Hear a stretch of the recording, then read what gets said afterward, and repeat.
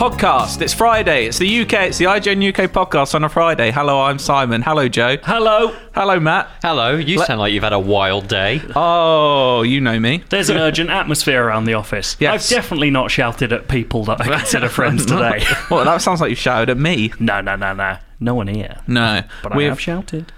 Mainly due to a new Death Stranding, not even trailer, a whole almost hour of wandering stuff happening. Well, I don't want you pointing... Wait, no. This isn't because of the death... Anyway, carry on. I didn't shout at people because of the Death Stranding. No. It's just that's what's... we've had a hectic morning because that drop... Rarely does something drop a lot like 7:30, 8 o'clock our time. It's weird.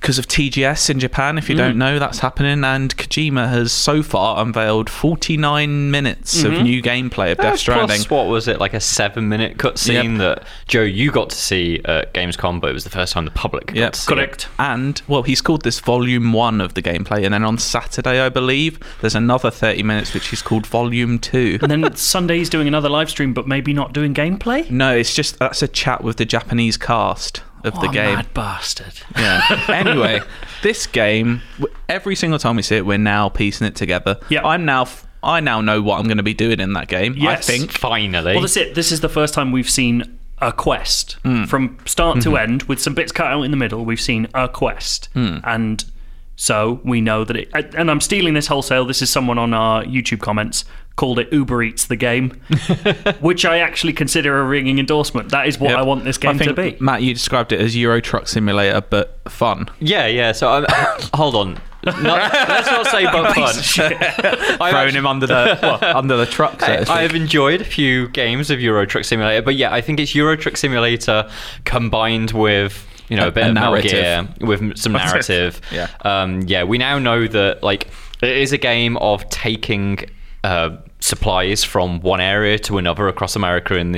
We knew that it was about uniting different cities across America, but we now know sort of it's a game about managing literally the load that you put on your on your physical back. It's about plotting a route across big sections of America. It's actually much more of a survival game than I thought it would be. But not a survival game in as much it's more of a maintenance game than a survival game. That's it. It doesn't feel like it's going to be you're dead. No. It's going to be like you're a bit inconvenienced, which is the right side of survival. Yeah, I don't want to have to be stopping to cook every 10 minutes. No, I'll change my shoes if there's blood dripping from them. Yeah. So it's that thing of, and this is where sort of it comes back to the Euro truck stuff. It's kind of like your boots are sort of like your tires. There's maintenance that you have to do to yourself to keep going, and also if you fall down a mountain, you're going to damage your cargo, and it means that you're not going to get as the currency seems to be in this is Facebook style likes. So you don't get as many likes for damaged cargo, it appears. And feet are kind of that. like human wheels when you think about it. They are. That's why I consider myself a flesh mech. Yes. Do you know what always terrified me? The wheelies from Return to Oz. Oh god, they're horrible. Fucking terrifying. Never watched Return to Oz. Really? I loved it as a kid. Best Wizard of Oz film. Me. Yeah.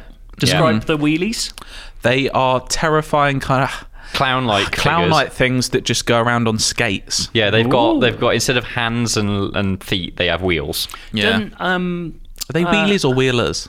Wheelers. Wheelers. Didn't the third his Dark Herd Materials the Materials books didn't that have some creatures like sort of gazelles with wheels instead of legs?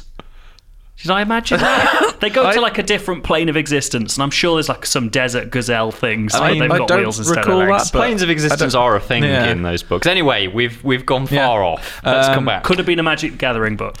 So I read them Death all Stranding. quite close It looks together. like. So the mission we've seen is he has to travel 3 and a bit kilometres, which is no short distance. It's over 3,000 metres. And correct. Yes, has to deliver this cargo to another place. And Central Knot City to Port Knot City. No, and it looks like we're going from east to west across America. That seems to be maybe what the crux of the game is, just doing these quests, which essentially are you're a postman going across America and being inconvenienced by yellow men and tar beasts. Excuse me? Men dressed in yellow overalls. Well done. Only you, Phil. That shows more about you That's than me. absolutely not true. There was panic in your eyes as soon as you said it. People know what I mean. It has just occurred to me, a sci-fi Oregon Trail in some ways. Like, there's a lot of East to West Manifest Destiny bullshit, and also it's about just staying alive, getting from one place to another. Because a lot of it is... And crossing rivers is difficult. So, yeah, a lot of it is, on surface level, could appear mundane and tedious. Probably might be. Yes. But then...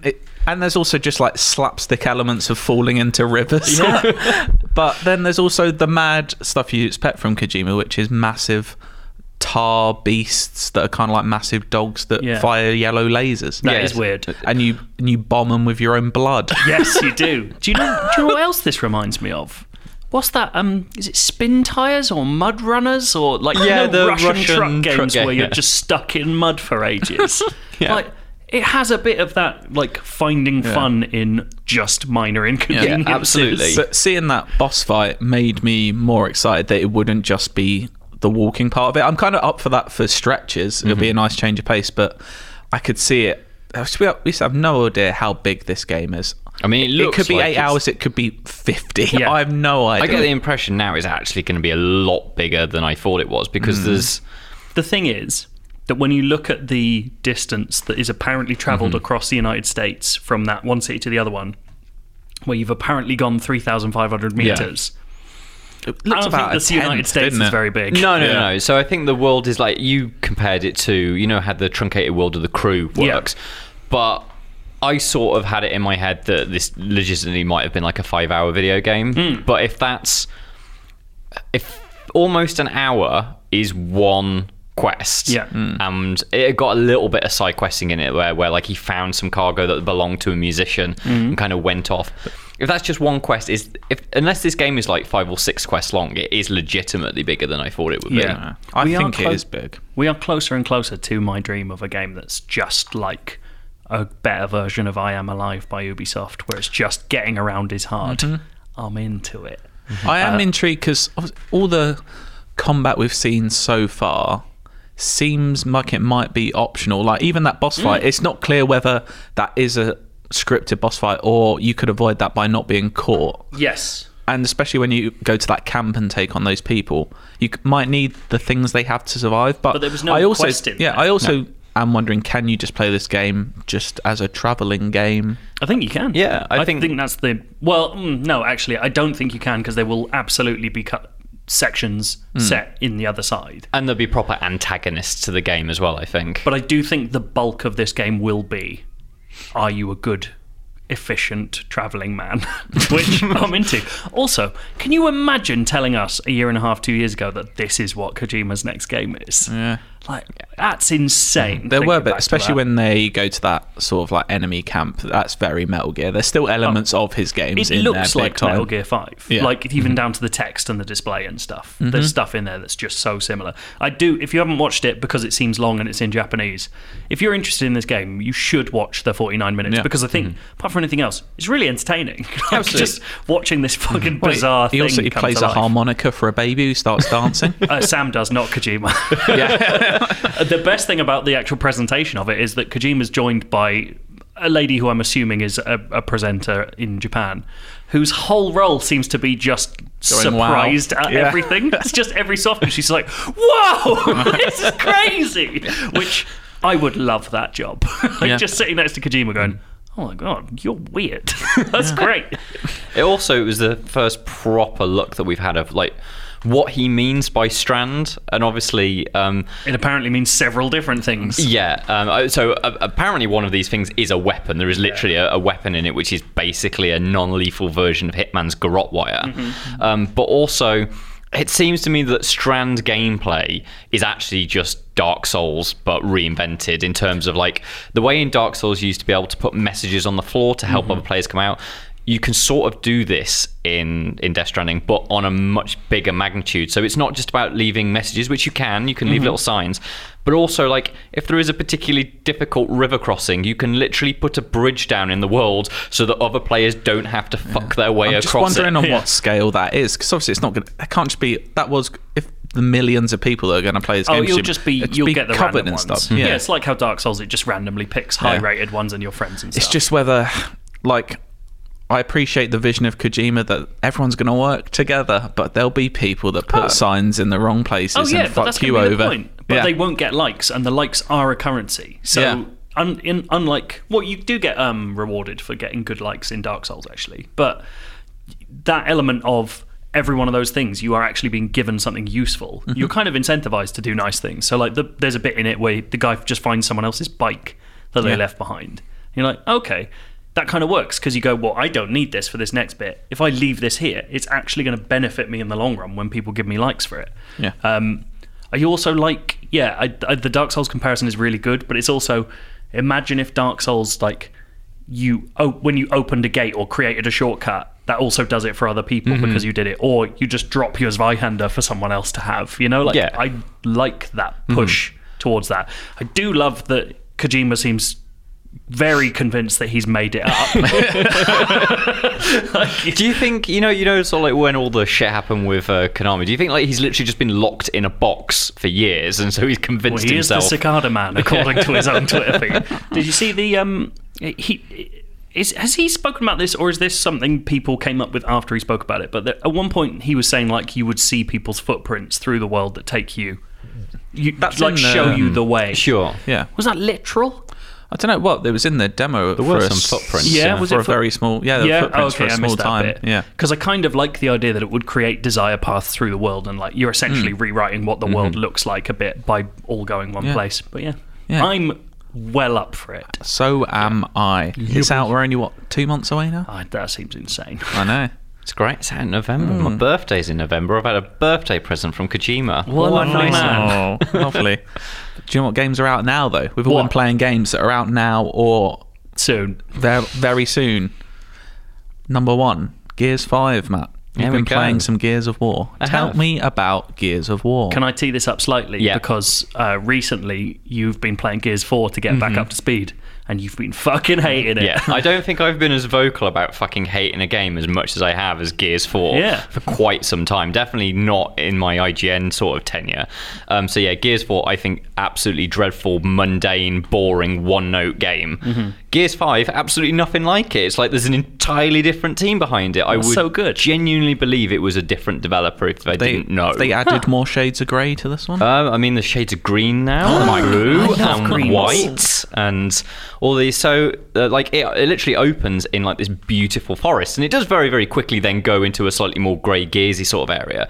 But it seems like the bulk of the game where I've got to is set on this like beautiful tundra sort of area, and this is where. Has anybody heard of the Skiff? This is a big part of the game. I have heard of it. Oh, it's like you can kind of open world it about a bit, right? So the area that I'm in feels a bit. It's definitely still a linear game where you play linear missions in a campaign order.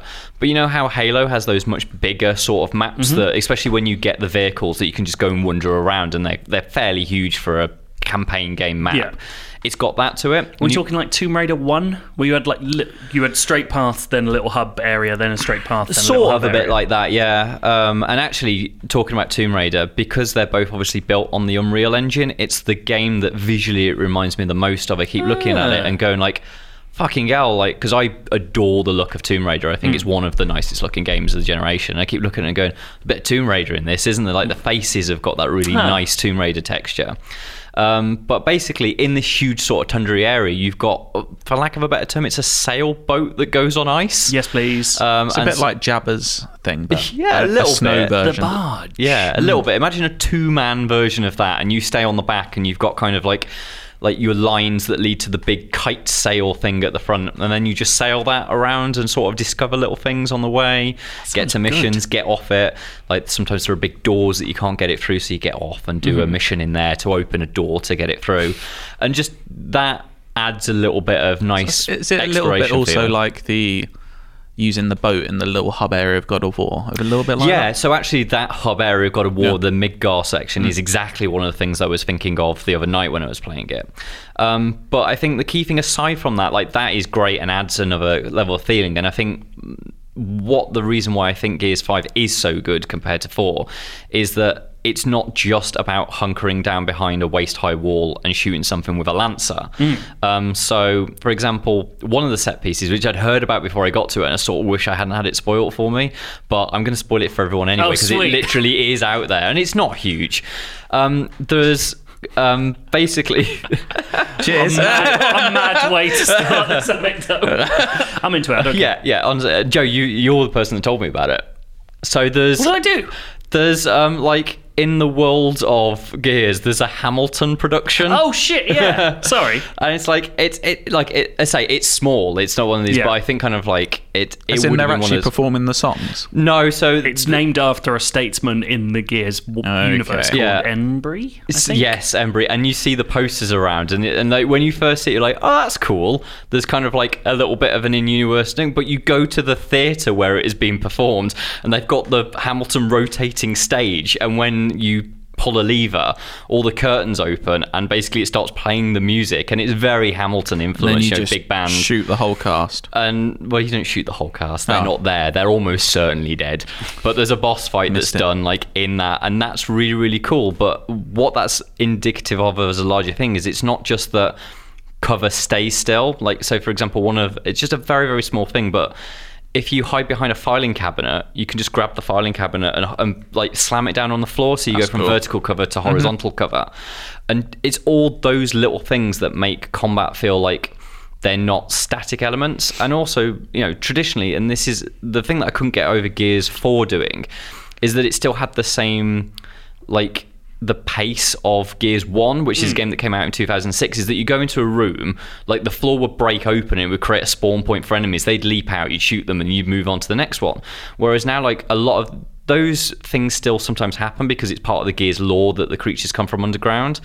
But sometimes you go into a room where the swarm are already there and they're just patrolling. And I know that that is something that just happens in every other game. But it's like, it changes the pace of combat. It changes the way you approach those situations. And also the Lancer now, you can get Lancers that have got fucking grenade launchers on them, which feel, again, they're things that exist in other games, but this is it's more of a mortar than a grenade launcher, so you fire it at someone, but then the grenade fires up and then explodes midair and rains clusters down. Yes, please. And like, they're all these little things that just, it has transformed it from the most mundane Gears of War style thing you could to something that feels a little bit more up to date, a little bit more inventive, you know, more imaginative. The stuff going on from moment to moment that feels fun to do rather than more grey, more cutting people in two with a fucking chainsaw. So if you're someone like me who's never played a Gears of War properly anyway, is it a good one? Can you start here? You won't be lost in any sort of story? It has an opening cutscene that basically sums up everything that happens in Gears 4, so you don't have to play it at all. Yeah. Lovely. The majority of it is played, like, you do play the first opening 2 missions as Marcus Phoenix's son, which is Jadu, who was the player character in 4, but then it swaps to Kate, who is a character in 4, but this is definitely her game. So yeah, everything has moved on so much that just play this. Nice. Amazing. It's cool. I'll do that. Joe, you've been playing something. Speaking of games, that's an Xbox exclusive. Yeah, and on PC. I'm playing it on PC, and it looks amazing on PC. It's an Xbox console exclusive. Sure. Let me reword that. Xbox You've been playing exclusive. A Switch exclusive. I have. And speaking of games that take their source material and push beyond it, here's one that doesn't. Oh, okay. It's called Daemon X Machina. I've never played a game that looks so good and does so much to remind me of games that I love that made me quite so sad. All I know about this game is I remember the original trailer and it just looked like it's not my sort of thing. I could tell straight from off the bat this is not my sort of game, but I could see Joe getting interested because there's a lot of destruction and there's just a lot of flying mechs, so that probably means Matt's interested. Well, Matt doesn't like Japanese mechs. He likes big clanky brown mechs. Yeah, there's a big clanky mech in Gears. That's very fun. I like big purple ones that I've made from the processor. Am I right thinking they're quite Gundam-like? Yeah, very much so. So Daemon X Machina is a mech game made by a producer from the original Armored Core series, which is a series that I really like, and it is basically a new Armored Core game. But what it fundamentally fails to do is beyond looking great and stealing all of Armored Core's like construction stuff, it just doesn't bother really having a game. That's a problem for a game. Yeah, because every mission is either blow that up or stop it from being blown up. And then halfway through, another pilot will come in and everyone will go, what the fuck? This pilot's arrived. And then you batter them and they don't die at the end. And then they go, I'll be back. And then they'll be in the next mission. And everyone's forgotten that they were evil in the last mission. You're working together. Sounds like Power Rangers. It's absolutely mad. It's got one of the worst told stories I can remember. Like, cutscenes are rubbish. The voice acting's rubbish. Half the story's told in, like, text messages that just interrupt you. Sometimes you're just fighting someone and you do so much damage that they get to the limit where they have to stop taking damage so they can be in a cutscene. But the dialogue hasn't caught up, so you're just shooting them forever and no damage is coming out, and you're like, what? My guns are broken, I'm not understanding the mechanics. And then it's like, oh wait, no, it's waiting for a cutscene because it hasn't had anyone go, he's gonna blow. So does it actually feel good being in the mech? It feels great. Like, what they've done is they've fundamentally recreated what I loved about Armored Core, which was building a mech and then piloting that mech, and the mech feels like how you wanted to make it. So I like big chunky boys that can barely move and fire 1 million rockets every 4 minutes. That's great. That's my favourite. Or they just stand at the back of the battlefield with one railgun and go, dead. And just basically you look at stuff and it blows up, and it's brilliant. But what they haven't done is make anything that makes building a mech worthwhile. So you're like, I could go through that whole game as a guy with a machine gun and a shield, and it wouldn't make a difference. And it's just really unsatisfying. Also, which I didn't get to talk about in the review. You should read the review. It's great. Because I read it. The final boss is just one of the worst final bosses that I've ever played. But by the terms of the embargo, I'm not allowed to tell you why. So just trust me when I say, just give up. So you're not really recommending this game? No. What I'm recommending is that someone looks at this and goes, oh, look at all the good stuff that did, and then all the stuff it didn't, and then you'd like that bit off and make a good one. You'd like them basically to release the mech creator part of it as a free to play? No, I'd like someone to make the mech creator in a good game. Okay. That would be really nice. I'd love that. It's like a 6, like, because I like mindless destruction, but after a while it was just like, oh, shut up. Stop telling me a story, just let me blow up a man. I mean, thank God there's not a shortage of good Switch games out there. I know. Because I haven't even started Astral Chain yet. So I had to stop playing Astral Chain and Fire Emblem to do it, and there's Control, and I've been playing a little bit of Link's Awakening as well. Fire Emblem, I did. I started it like a week after you guys and finished it before anyone. Yeah. I went mad. I know. That was my week off. It was great. Fire Emblem's very good. Well, I've been playing more Japanese games. Yay! Catherine Full Body is the re-release, dirty little pervert. It's from Atlas Games, the guys who make Persona, so obviously it's going to be good. I played about half of Catherine when it first came out on the PS3 a good few years ago, and I think it was on Vita as well. It was. Yeah. Maybe not at the same time, but it certainly came out on Vita. And I remember liking it, and for some reason never finishing it. Something must have come up. I don't know. Too big a lob on, mate. Kept getting in the way. Maybe I was in a dark place and it wasn't helping. That happens a lot. But Catherine, if you don't know what it is a story about infidelity at its core, and it's a puzzle game. It's a weird mishmash of... It's not really like a puzzle game I've played in any other sort of game. It's quite a unique style of puzzle. It reminds me of it's like Sexy Cubert. Yeah, it is a bit like that. It's weird. But basically you play a character called Vincent, who is a man who's been in a relationship for, I think it's about 15 years. And he's kind of reaching a dead end, like he's getting pressured to get married. And one night at a bar, he gets a bit drunk, and this lady comes over and she's very drunk, and he wakes up the next morning and she's in bed with him. Bloody hell. It's not ideal, is it? Also, he has his own apartment still. They've been going out for 15 years talking about marriage. Why aren't they living together yet? Is that a Japanese thing? I don't know. I mean, real estate is expensive. Yes, it is in Japan. Is it? I don't know. I'm assuming. So yeah, that's where the story starts coming in. And there's a lot of choice-based options. And also in this, so every night, what happens is you spend time at the bar talking to you. It's half.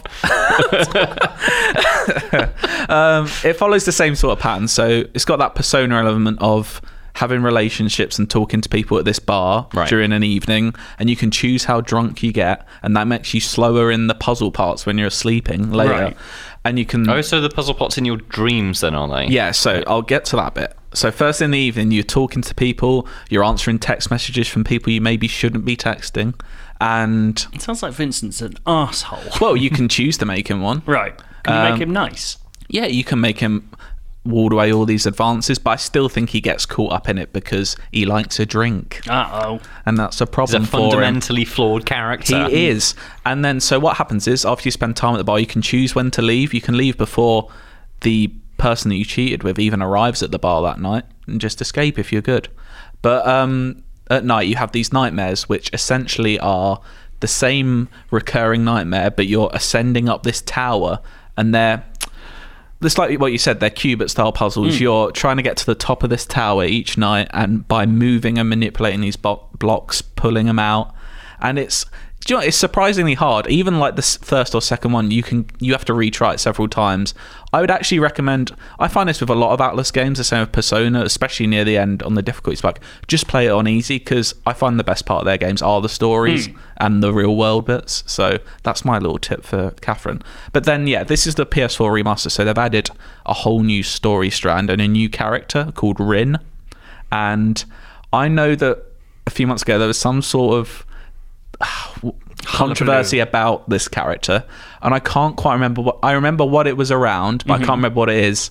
So, but I'm gonna let the story play out and see what I think about it. Yeah, well, because there's always that thing of with Japanese games like that, of like they're from a certain culture, right? Especially, and it's the same with Persona. There's parts of Persona where I'm like, I should feel uncomfortable here, and I think I do. The entire first dungeon of Persona has dick monsters in it. Yeah.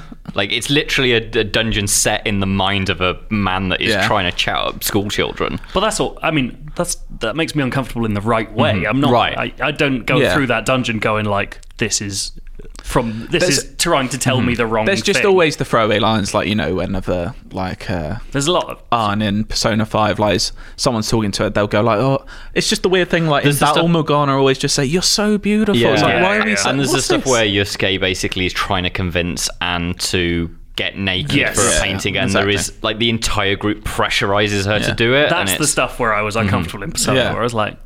Yeah, I didn't need that. She's like 16, right? Yeah. But anyway, I'll wait to see what happens in Catherine. But I'm only like 4 hours into the remaster, and I'm enjoying it. I'm at pretty much the same point I stopped last time, but I'm going to finish it this time. And I'd recommend it for people just because it is a quite unique game. There is nothing like it. And if you're into puzzle games, they're good puzzles. It's one of the most stylish games, like that and Persona, I think. I love their style, and the music you can play in it is amazing. They have Persona 5 music at the bar you can put on the jukebox, which is very good. So yeah, if you're looking for a stylish Japanese puzzle romance-led game, the's literally no other one than that. There's one. Enjoy yourselves. You've seen a film. Is that how we're going to segue in? I love the segues this week. Yeah. Just couldn't give a shit, could you?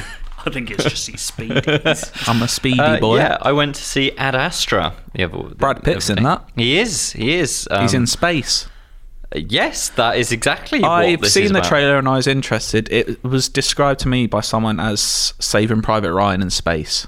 I've heard Is that Apocalypse Now in space. Oh, so it's darker than... Yeah, so this is it's one of these things. When I was watching it, I had forgotten the Apocalypse Now comparison that I'd seen, and then sort of like as I got into like the second half, it was like, oh yeah, it is. And so like I debated about whether kind of like, do you explain to people that there is a hint of like Heart of Darkness to it? I think they've said that in the trailer, and isn't the one-liner that Brad Pitt is going deep into space to try and find his father who's gone missing, but he's got like father issues, and his dad is Tommy Lee Jones, which makes why has no one ever cast Tommy Lee Jones as Brad Pitt's dad before? I know. As soon as I heard it, I was like, oh yeah, it makes sense a lot. The Jaw. But yeah, I debated for a while whether I wanted to, because that indicates sort of like the direction that the film goes in. I was like, is that a spoiler, is that not? But James Gray, as the director, has already said that, like, oh yeah, it's got Heart of Darkness to it. And I was like, fine, it's on the table. So yeah, it is about, so Brad Pitt, it all starts on Earth, and there is a particularly large event that causes so basically it's set in like this very, very like plausible future where there's effectively an international style space station, but it's in low orbit rather than high. So he's what seems to be sort of like doing engineering works on the side of it. But so because he's on the side of it, like there's still gravity, so there's things like actually potentially falling off the side of it is a horrendous thing that would happen. It's kind of like the ship in Observation. Yeah, a little bit. Loss. So there's a lot of it that reminded me of Observation because it's a realistic space. Like all of the sections that are inside the space station are very, very realistic. Like Observation reminds me a little bit of Gravity because it's got that very realistic approach to what it is like to deal with being in space. But it goes a lot further outside of sort of like Earth because it's set in a world where we are able to travel to distant planets. So that's what I was going to say. I didn't know if it was a spoiler. Is it a sci-fi or is it more of a Gravity style hard science film? It's a sci-fi, but it's not a science fantasy. It's it's not a film about aliens. It's not a film about lasers or anything like that. There's no lasers. There's no lasers, I'm afraid. Bullshit. No lasers. There are some guns, though. There is a fight. So some of the segments started to remind me of if you watch The Expanse or read Leviathan Wakes, you know, sort of like the whole like war between like the Belters and wanting to have the Belters. Yeah, so Belters. This is going to come back up slightly later. Oh, is it? So in The Expanse, Belters are sort of like a set of people that have been born like they haven't been born on Earth, and they sort of work out miners on the asteroid belt. Belters. There's they get all long because there's no gravity. Yeah, they can't quite do that in the TV show, so they just look There's like... There's one long man there in is the one whole long man. thing. Yeah. There's one long guy. You're like, why is he the only long beller? But is it a good film, Matt? It is an astonishingly good film, and it took me a while to get to this because it's a film that likes to breathe. It is a lot like, you know, when you, especially Blade Runner 2049, that is a film that just takes its time and it just gradually, slowly tells you what's going on. This one's only 2 hours, right? This one is only 2 hours. It felt like it was 3, but not in sort of a bad way. Yeah.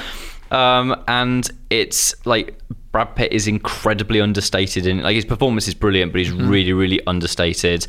And like you can tell that he's a sad man trying to go out and find his father that basically he hasn't seen for decades because space travel takes a long time. Like I think it's to get to the moon. I think is 19 days, or maybe so it's it has that interstellar element as well. Yeah, it's got all that, and it deals with the fact that kind of like he gets old as he's traveling through because, you know, his father is on the very, very far end of the solar system because that's the project that his father was involved in. So there's all of these.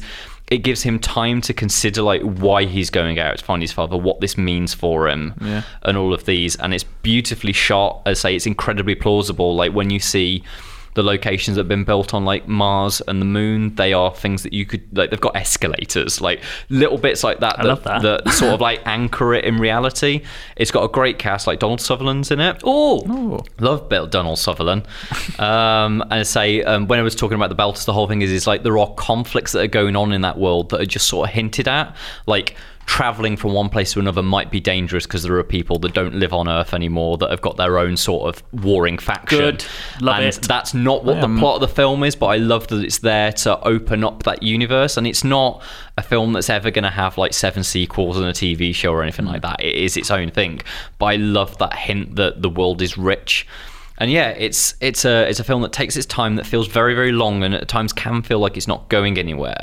But in the 2 or 3 days since I've seen it, it's one of those where you realise actually it's really, really fucking good. It's not just, I think when it came out I thought it was almost great and I felt like there were things that it wasn't doing right, but then I realised that actually all of the taking its time, all of the slowness of it is actually massively to its benefit because it allows the concepts of the film to sink in. Yeah, I really like it when up for this. I like it when Brad Pitt does a really good role because it reminds me that incredibly unrealistically sexy people like myself can also have great talent that's worth respecting. It's have you seen Tree of Life? Because I've never watched Tree of Life. On that. Yeah, I've heard too many bad things about Tree of Life. Really, I really like it. Is it Malek that did Tree of Life? Yeah. Is that the one where there's dinosaurs in it for a bit? It kind of does have a whole section that's the whole kind of genesis of life on Earth. but it's fucking beautiful. And it's a long 3-hour slow film where not a lot happens, but I love that sort of thing. So I think you might like it. We'll point out that there is a bit in the middle of Ad Astra where it goes quite literally bananas for about 2.5 minutes. When you say quite literally bananas, is he a banana for a bit? Because if he's not a banana for a bit, you fucked up. There's a certain link there. But like it goes mad, and it's like 2.5 minutes. I have no idea where it came from, and I personally would have cut it. I have no clue. It's like it dropped out of a different film. That sounds good. Yeah. Well, from Brad Pitt's seemingly endless search for his father to the actual endless search. That's an actual clap. That's not me trying to say where the jingle has to go for Dale. Jingle. Inside, it's a UK IGN crew. Yeah, on the ones and twos. We got the games gonna play for you. Inside, I got a question for you. Hold tight the DJ, we coming through. Yeah, on the ones and twos. We got the games gonna play for you. Inside, I got a question for you. Is it in the search? We're doing a bit of Go On Name 'em this week. I'm glad you could say your own title. Doing a bit of Go On Name 'em. It's been a busy day, and I haven't had a lot of time to prep this, but we've got 4 topics here. Okay. So if it's 2, I'm sorry, it's going to be a share of the wealth. Remember, explain it to people. I'm going to explain. Good. You're doing Nick Knowles' explanation. I'm doing my own, mate. So I've got 4 different topics here with a set number of answers. Such as, this isn't one, but say I said, how many Overwatch heroes could you name? All of them. Really? We're not doing it. And then I want we'll alternate who starts the bidding, and whoever thinks they can name the most, the other person will say, what will they say? Go on, name them. There we go. Name them. And if they can name them, they win. And if they can't name them, they lose. There we go. And it's best of 4. This is the most stressful endless search game to me. Is it? Oh, well, I'm glad I did it for you. Makes me feel ill. We've got a mixture of things here. Death Stranding. Yeah. So far, there has been 11 named characters revealed. Oh, God. That's good. How many do you think you can get? I will let Matt start the bidding. Genuinely 2. Is he bluffing though? Is he lowballing you? 4. No, you're gonna have to name us. us. So easy. Sam Porter Bridges. Yeah. The others. Bridget. You can't say it's easy and then struggle. Bridget's in it. Yeah, Bridget's in it. D Hardman. Yep. Deadman. There we go. Can I do some more? Oh, show off. Heartman. Yeah. Amelie. Yeah. Someone's been writing about Death Stranding today. Are you including Ludens fan and musician? I'm not musician. Well, he's new, but that would have counted. Ludens fan, apparently his name is Preppers. No, Preppers are the side characters. There we go. Preppers are Ludens fan and the musician. Okay. I reckon I can do more here. I know one which you haven't said, which is what I would have said. Troy Baker's character, I can't remember the name of him. Oh. And Mads Mikkelsen. Is Mads Mikkelsen named yet? Yeah. He has a name. Yeah, it's just compared to the others, it's just a really normal name. Henry. I think that's all I can do. Oh, what were you going to say, Matt? Mama. Oh, Mama. Yeah. Margaret Qualley. Did anyone have any more? No. So Higgs is Troy Baker. Higgs. Mads Mikkelsen is Cliff. Get that. And Lea Seydoux, Fragile. I wouldn't have remembered that, but there we go. But so Joey's mild sexism going on there. Well, we don't know. Well, you'll be ashamed of your words and deeds. I'm sure I will. So that's 1-0 to Joe. Topic number 2. I've gone for one that's just a bit boring, but let's do it. 25 James Bond films, including the one to come. Right. And I'm counting the proper ones that you get in the box sets, not the original Casino Royale and not Never Say Never Again. Yeah, that's the only 2, right? Yeah. 25. Do I have to go first? Yes. 10. That's a fairly good bid. I'll do 12 then. There's a lot to pick from. 14. I might be able to do 15. 16. Go on, name them. Oh, 16. It's a high one. This is too big. Why did I do this? No Time to Die. Yeah. Doctor No. Yep. Oh, first and last. I'm going inverse into the middle. I'm not. That's too complicated. GoldenEye and Goldfinger. Yeah, got the goldies. Quantum of Solace. What? That one should not be named. Casino Royale. Yep. Twice. You not counting I it? said we're not counting. I didn't. Not listening to the rules, are you? I don't care. I'm listening to myself. Thunderball. Yep, that is 7. You Only Live Twice. Skyfall. Ooh. Just let me tick them off. I know that those are ones. Don't worry. 9. Octopussy. Moonraker. Yep. That's 11. I've said both the gold ones. We need 5 more from you. He's not doing it how I would have, and I think I would have done it by now. Oh! Well, you asked me to name them. I will name them in any way I please. He's gone a bit scattershot, hasn't he, mate? Yeah. I will go a bit scattershot. From Russia with Love. Yes. Tomorrow Never Dies. The World Is Not Enough. Oh, he's going Brosnan. That's 14. We need 2 more. God almighty. Spectre. Yes. That's one of them. 1 more. Why did you say One that? more. I said Octopussy. I said Moonraker. You did, yeah. I can't believe I'm struggling on the last one. There's 10 more to choose from. How long are we giving him that? Loads of time. You've got to give me loads of time. What's the one where the lady gets shot? Giving him 10. On Her Majesty's Secret Service. There we go. He's done it. That's the one where the lady gets 16. shot. It is. Yeah, spoilers. See, if I would have stuck to individual eras and gone through. Yeah. And you start now and work your way backwards because that's the Absolutely easiest way to remember I think I would have gone the opposite way. So you could have also had Diamonds Are Forever, Live and Let Die, Man with the Golden Gun, Spy Who Loved That's Me. the third gold one. I know. Fucker. Spy Who Loved Me, For Your Eyes Only, A View to Kill, The Living Daylights, License to Kill. Not a big Timothy Dalton fan, are you? Didn't get any of his. I don't think I've watched many of the Timothy Dalton ones. There's only 2 of them. And then, there we go. And then Die Another Day. You could have also had. Oh, yeah. Tomorrow Never Dies, Die Another Day, and World Is Not Enough. All seem like the same. 2-0 to Joe. Die Another Day is the one with Madonna in it, isn't You it? need these Fencing. 2, Matt. Right. And Because I'm a coward, basically. That's why. Yeah. I'm letting him have them. Here we go. There have been 26 starter Pokemon. Oh! Oh, no. No, this is going to fuck me over. And it's I've only your played bid. the first 2 gens. You shouldn't have given him that info. You could have bluffed him. Okay. You're bidding first, Matt. 6. I'll go 8. I can only do 6, legitimately. Wow. So, hold on. Can you, though? No, because I can remember some of the ones from recent having written news about them. So Yeah, we're counting We're counting all the... the new one, Sword and Shield. Yes, I'm counting Sword and Shield. Okay. No, I don't think I can do 8. Go and name them. Okay. Start with the one everyone knows. Rowlet. Hope you're happy with yourself. Yep. Mudkip. Why are you deliberately choosing not... Turtwig.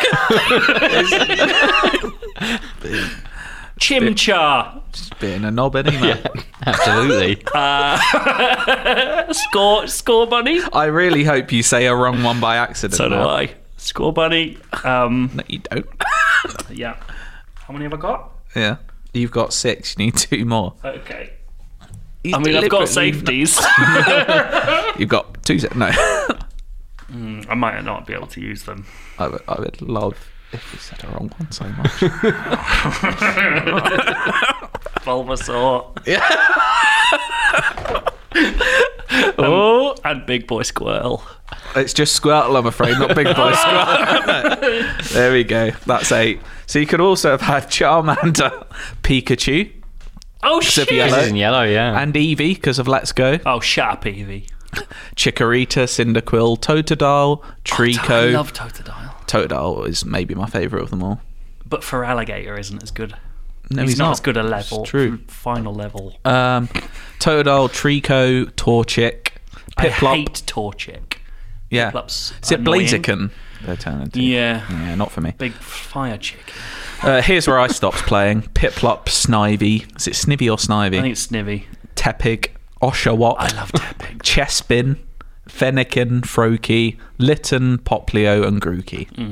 Grookey. You know, Grookey, per the Japanese website for Pokemon, is referred to as the bastard Pokemon. Is it a monkey bastard?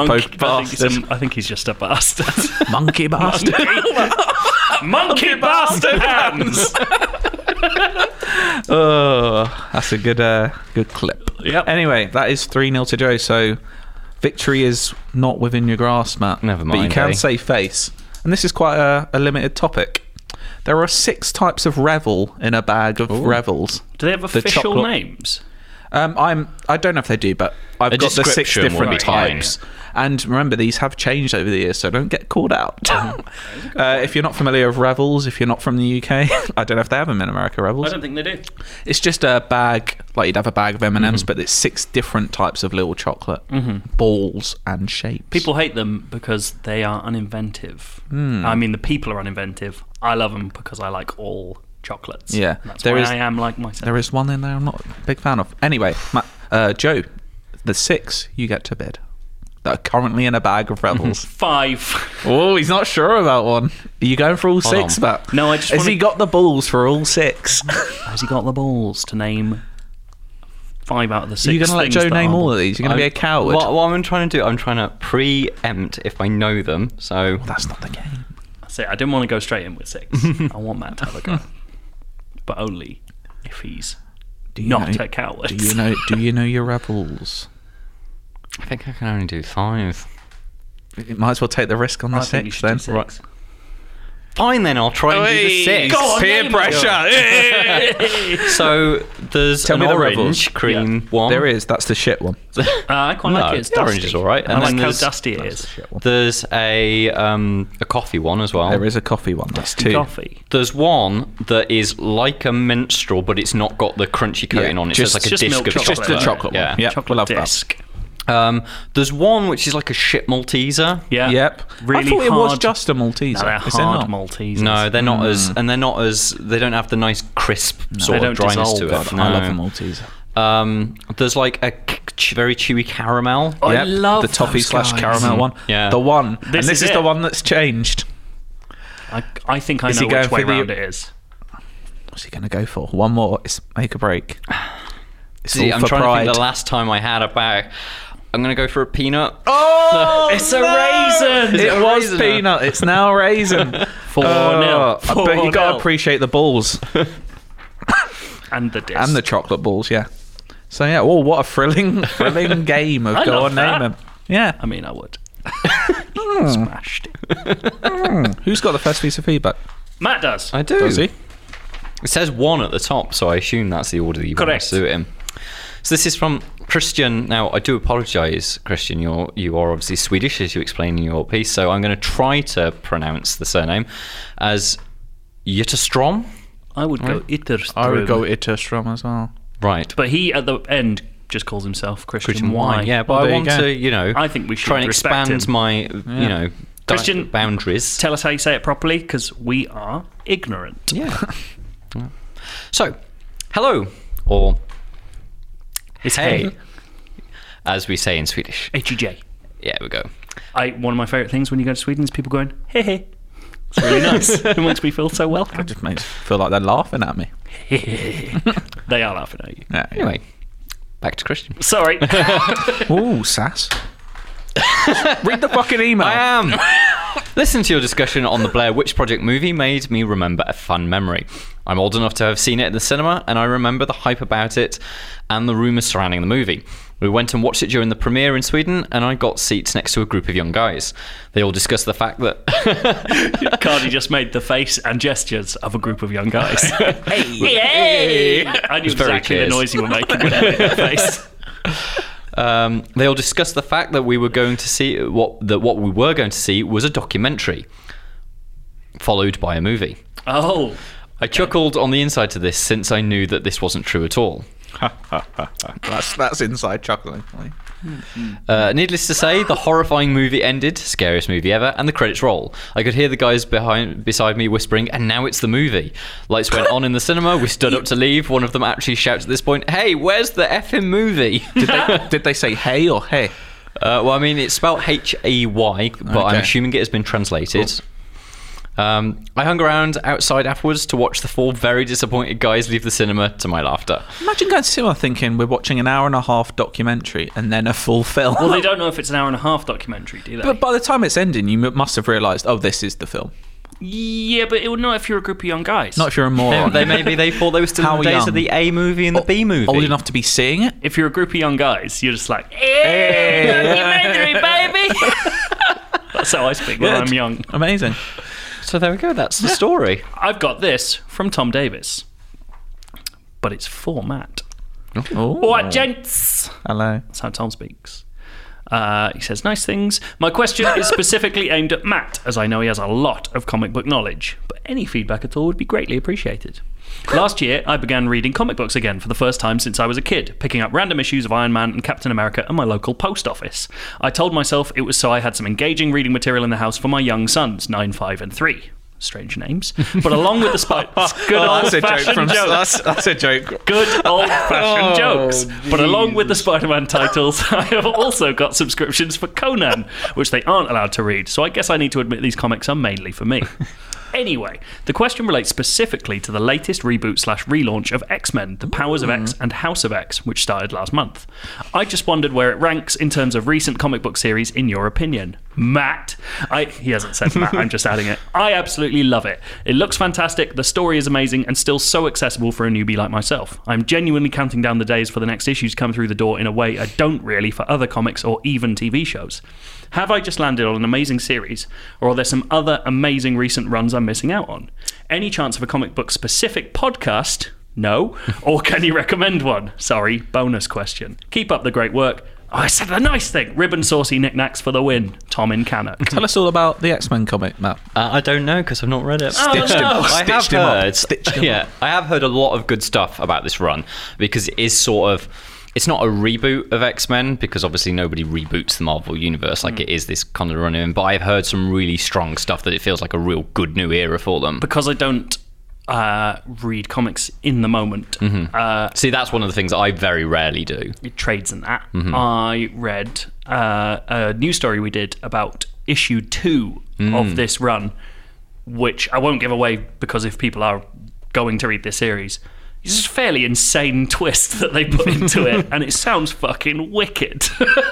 So yeah, I think it sounds like it's going to be up there among some of like what I think will one day be considered like classic X-Men. If you're into X-Men, the one thing I can recommend is I think it's called Grand Design, which is basically a retelling of the entire history of X-Men, but in a much more condensed form. Kevin McLeod gets superpowers and blows up all the houses.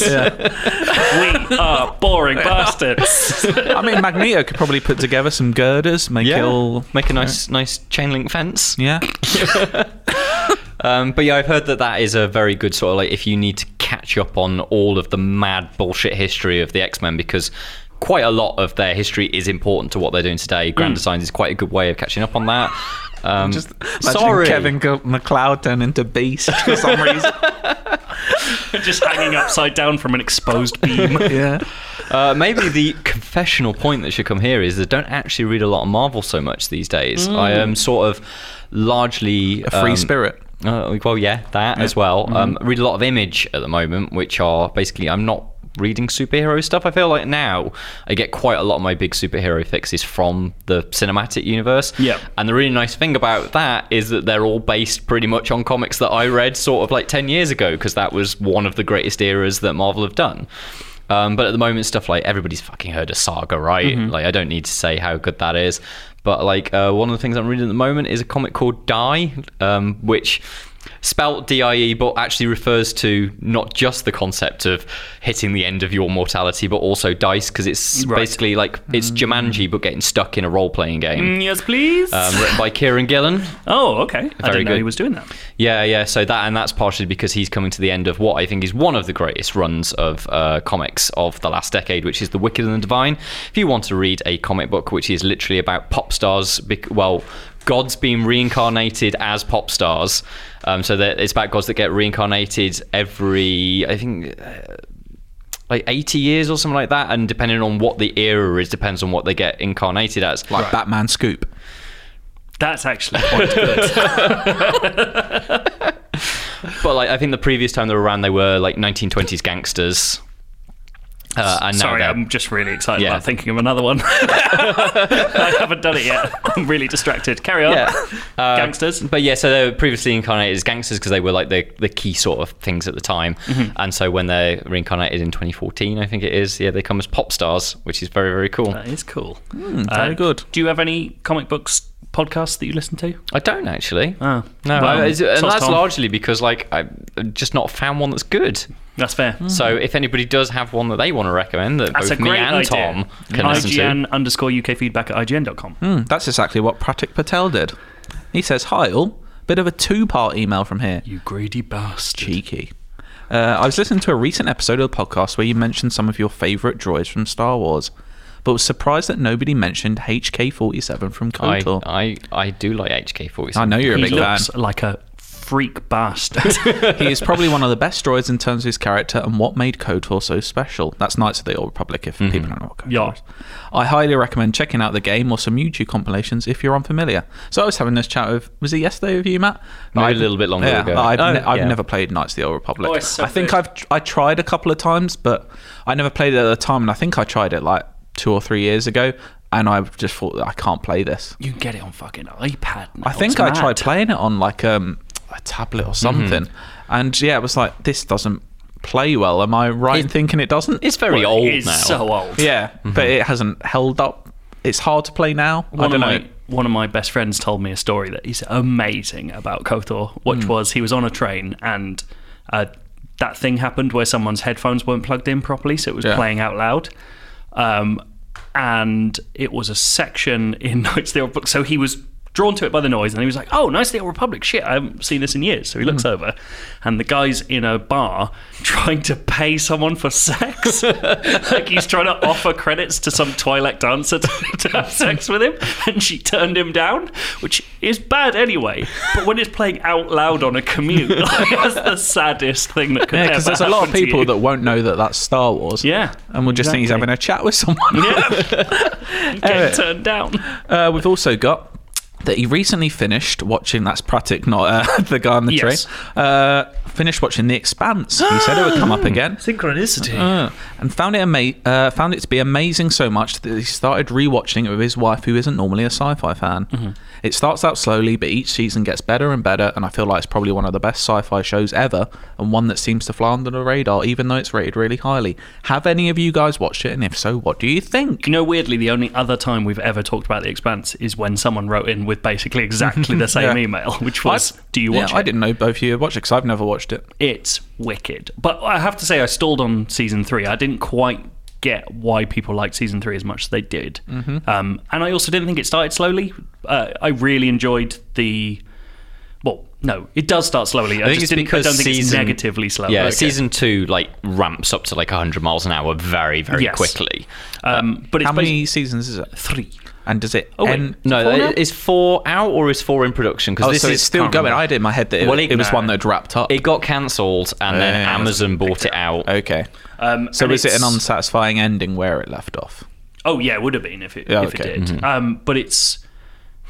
The common thing is it's Game of Thrones in space, which is very easy to say, but what that essentially means is there's a huge cast of characters, all with varying motivations, and you're not just following one side.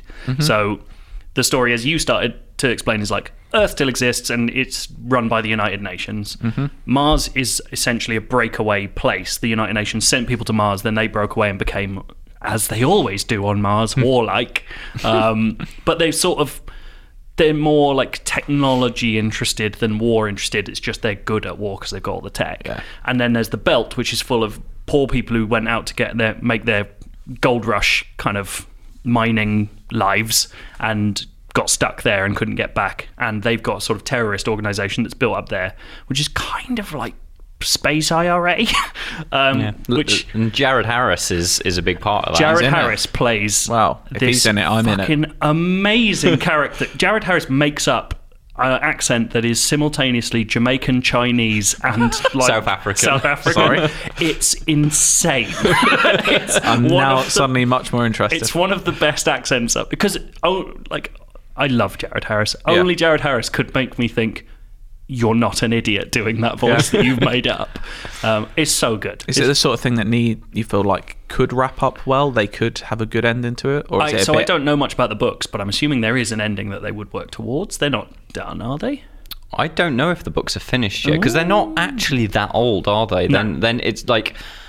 Whereas like The Witcher and sort of Game of Thrones are all like 1990s books, I think this is from like Millennium onwards. They're not super old. Okay. I'm intrigued. But yeah, I really like it. The only thing you need to get past is particularly the first series, like quite low CGI budget. Okay. So some people just go like, it looks rubbish. But it's very rooted in like science and how things would actually work to some extent. It's very cool. Sort of has quite a lot of... It's surprising at how many physical prop sets are in it. So it does have that Battlestar Galactica kind of feel to it, where there's lots of sturdy corridors and big doors. And Battlestar's always one I've thought about watching, but I never have. But I know the twist right at the very end, so I feel like that's a lot of it. I started it, but I just couldn't get on with it.